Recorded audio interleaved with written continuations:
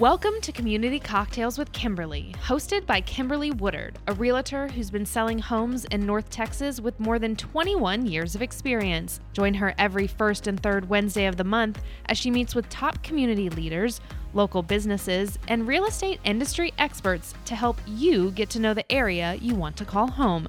Don't just love your home, love your community. And now your host, Kimberly Woodard. Welcome, viewers, to this episode of Community Cocktails with Kimberly. So I have such a great podcast to share with you today. I have a wonderful guest. Right now we are home. Our kids are out of school. Maybe you have those kids that came home from college, and so the house is a little bit different on dynamics. Well, I've got Bridget Jowid here, and she is a licensed counselor as well as a marriage and family therapist. Welcome. Thank you for having me. I'm glad to be here. Well, let's talk. I mean, you're in the same, you've got kids that around the same age as mine. I do, yeah. And school's out and everyone's home and the household is definitely a different dynamic. It is. And as parents, we're not given our manual on how to parent. And so you have to learn how to kind of parent and adapt your parenting as your child goes through many developmental milestones, right? Definitely. From early childhood to preteen to the teenage adolescent years. Oh, yes. And then college. And we continue to develop until we die. So I feel like, yes. I mean, my mom will say, yes, I'm still parenting you.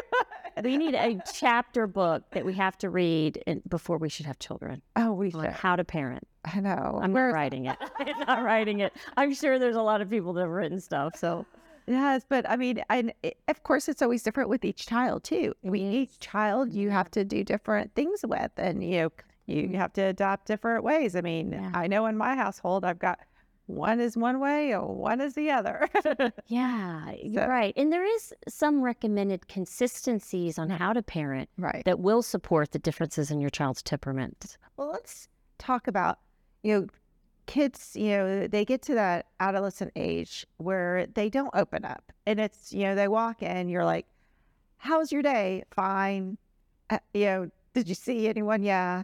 I mean, you can't get them to elaborate on to, oh, I saw Billy. And Yeah.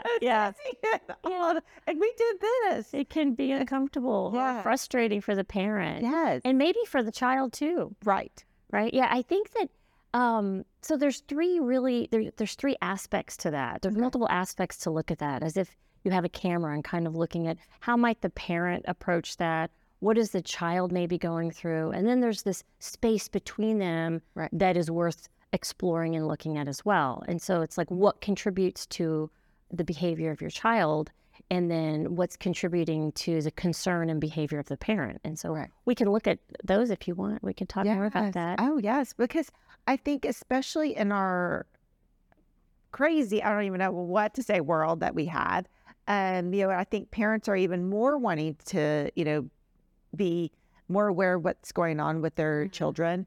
You see every time we turn on the news, there's some kind of, crazy news story.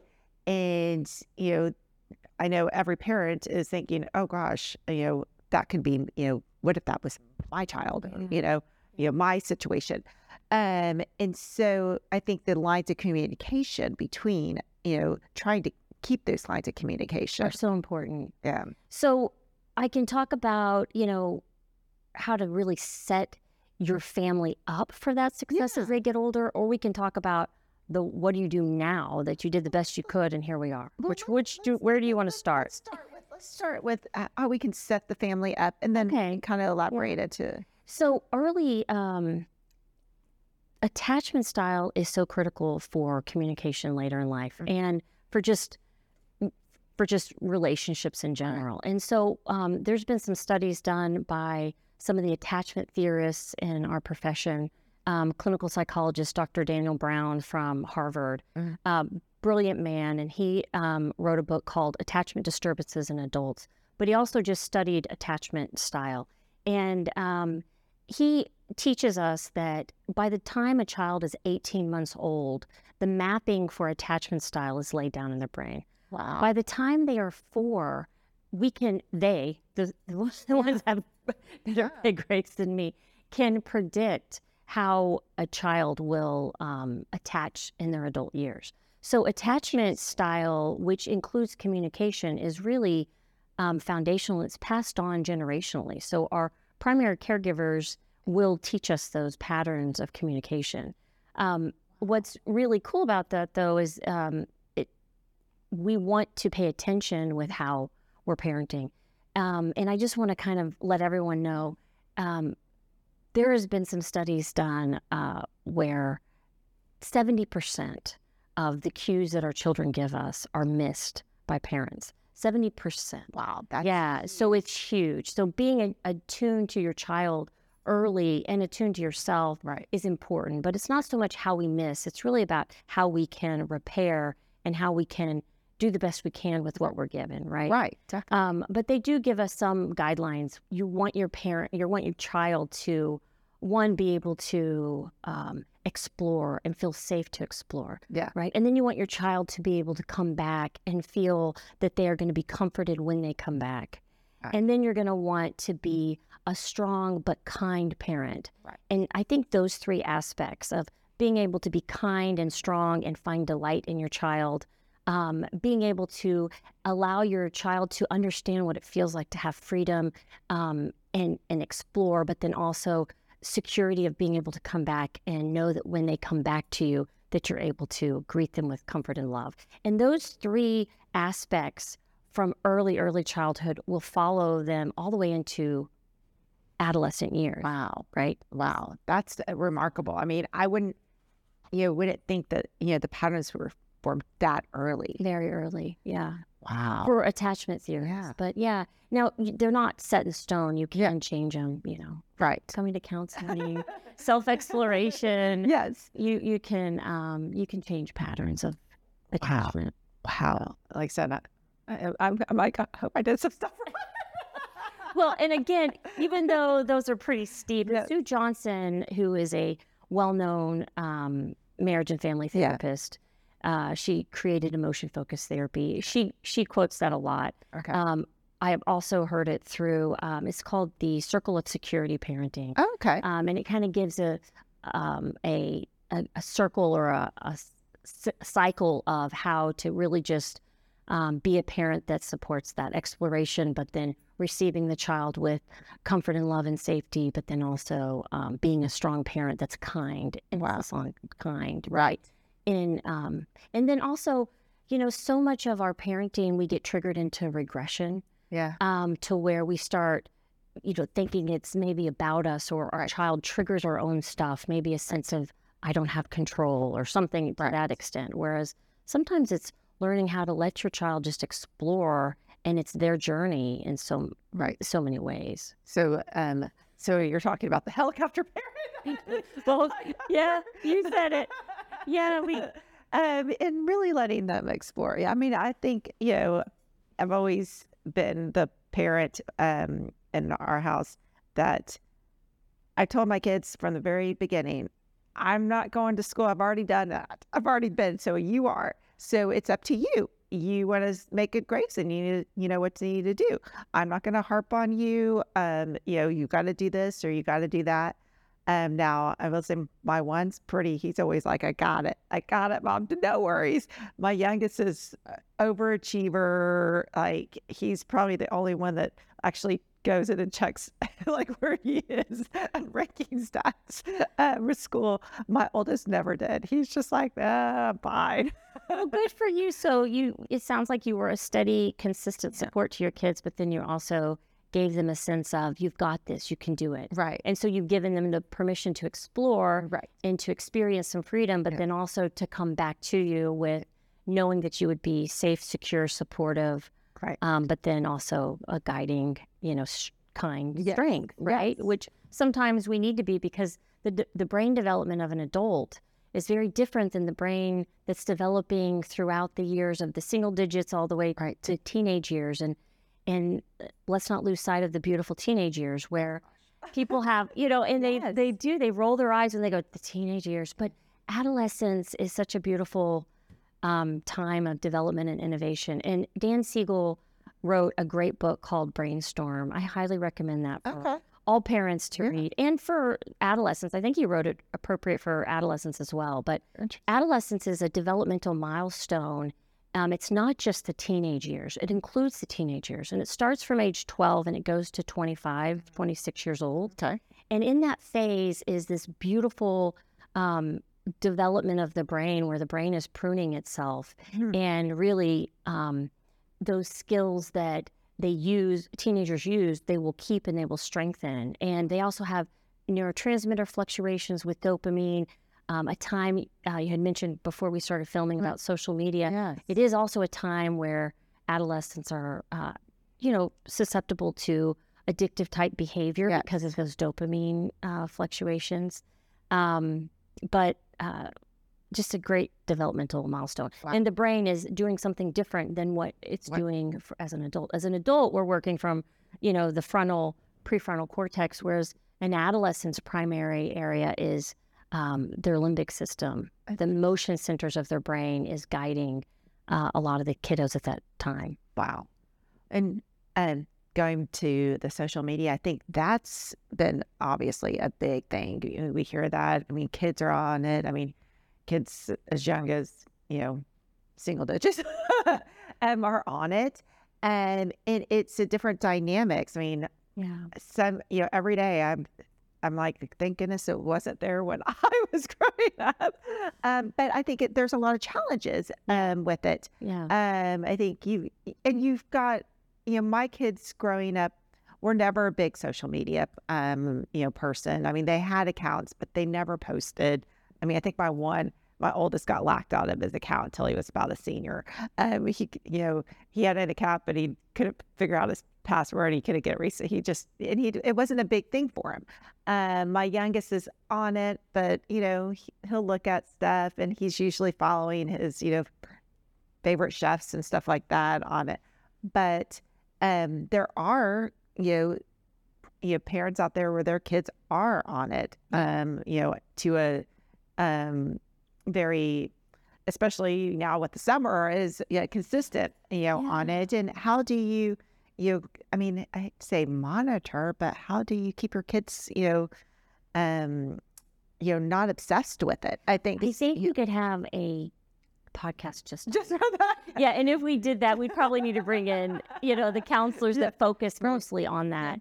I think there are pros and cons to social media. The pros are it's this beautiful connection, right? And we do connect very quickly, right? But I think the cons are that it does.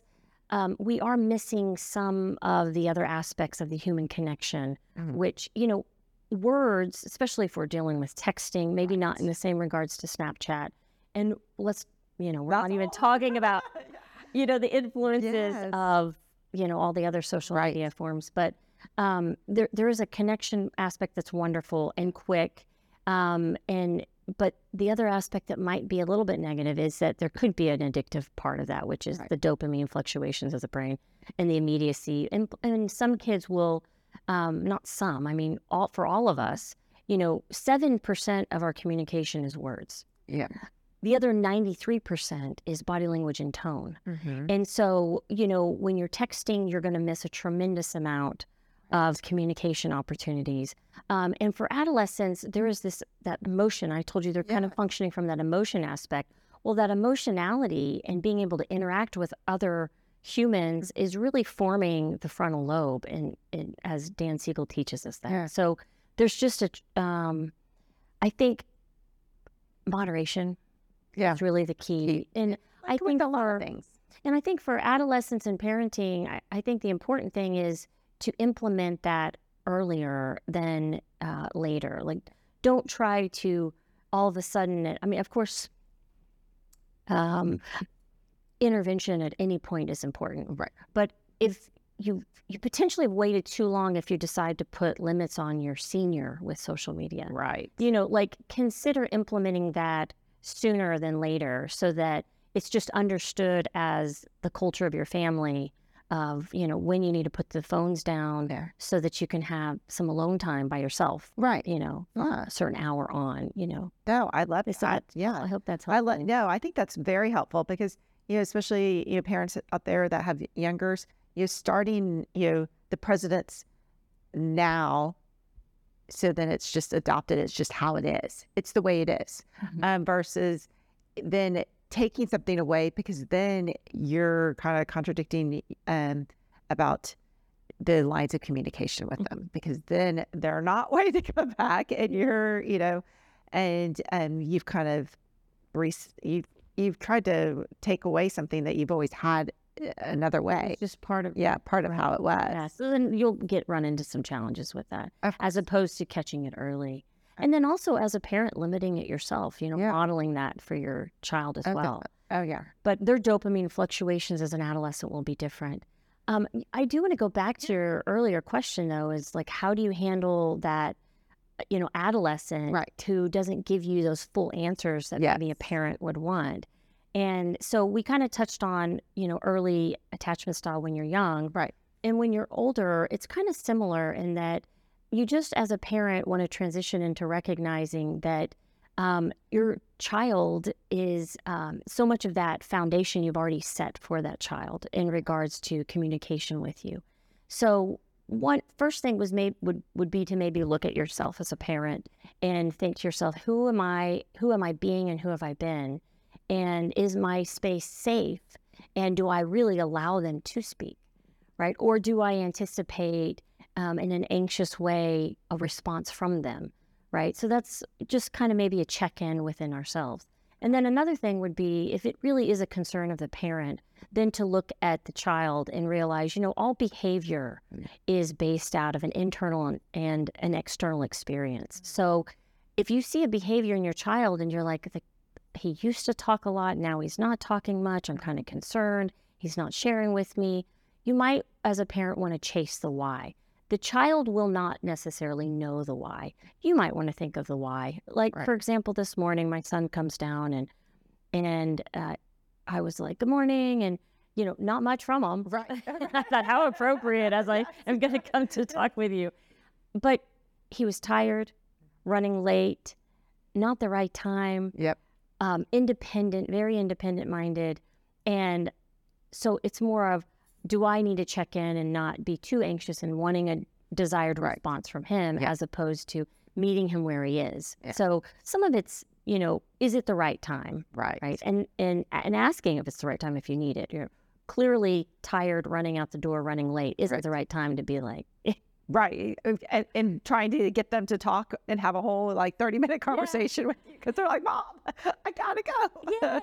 And then they get anxious, and everything. I know that's one thing with my oldest, he's home now. So, I know on Tuesdays, I'm like, oh, he's waking up and it's like 9:30. My youngest is rolling back home. He's like, I've already had half my day. You're just getting up. And so and so it's like a different, just a different dynamics. But they're all talking. Or my youngest, if he's getting out the door, he don't want to talk in the morning. He's got to get ready, eat, and out the door, so he's somewhere by 7 a.m. Yeah. Now, if it's at the dinner table, it's a little bit different. It's kind of as if somebody were to go to you and say, Kimberly, how was your day? What did you do today? Yeah. You might be like, oh, wow. You're like, a whole world opens up in your head and your mind, and you go, where do I start? Right. So that's some of it as well as temperament, of the child. So is it the right time? Take into account the temperament of the child. Is he an internalizer or an externalizer? And if it's a real concern, then chase the why in regards to, what has he been exposed to? Has things changed? Right. And listen to your gut as a parent as well. Really, there are receptors around definitely. In your gut area and your heart. It's parents' intuition. Yeah. You feel something is not right, there probably isn't. That's right. That's right. Well, this has been such a pleasure. I hope, viewers, you have taken some tips, and we'll have some sources out here as well for you to, get on, whether books or online sites. And it was so much fun, Bridget. So cheers to us. Cheers to happy parenting. Cheers. Thanks for tuning in. Be sure to subscribe to the podcast on Apple and Spotify, as well as Kimberly's YouTube channel. If you'd like to contact Kimberly directly, you can email her at kimberlywoodard@ebby.com or call 214-632-2092. We hope you enjoyed our guest this week. And remember, don't just love your home, love your community.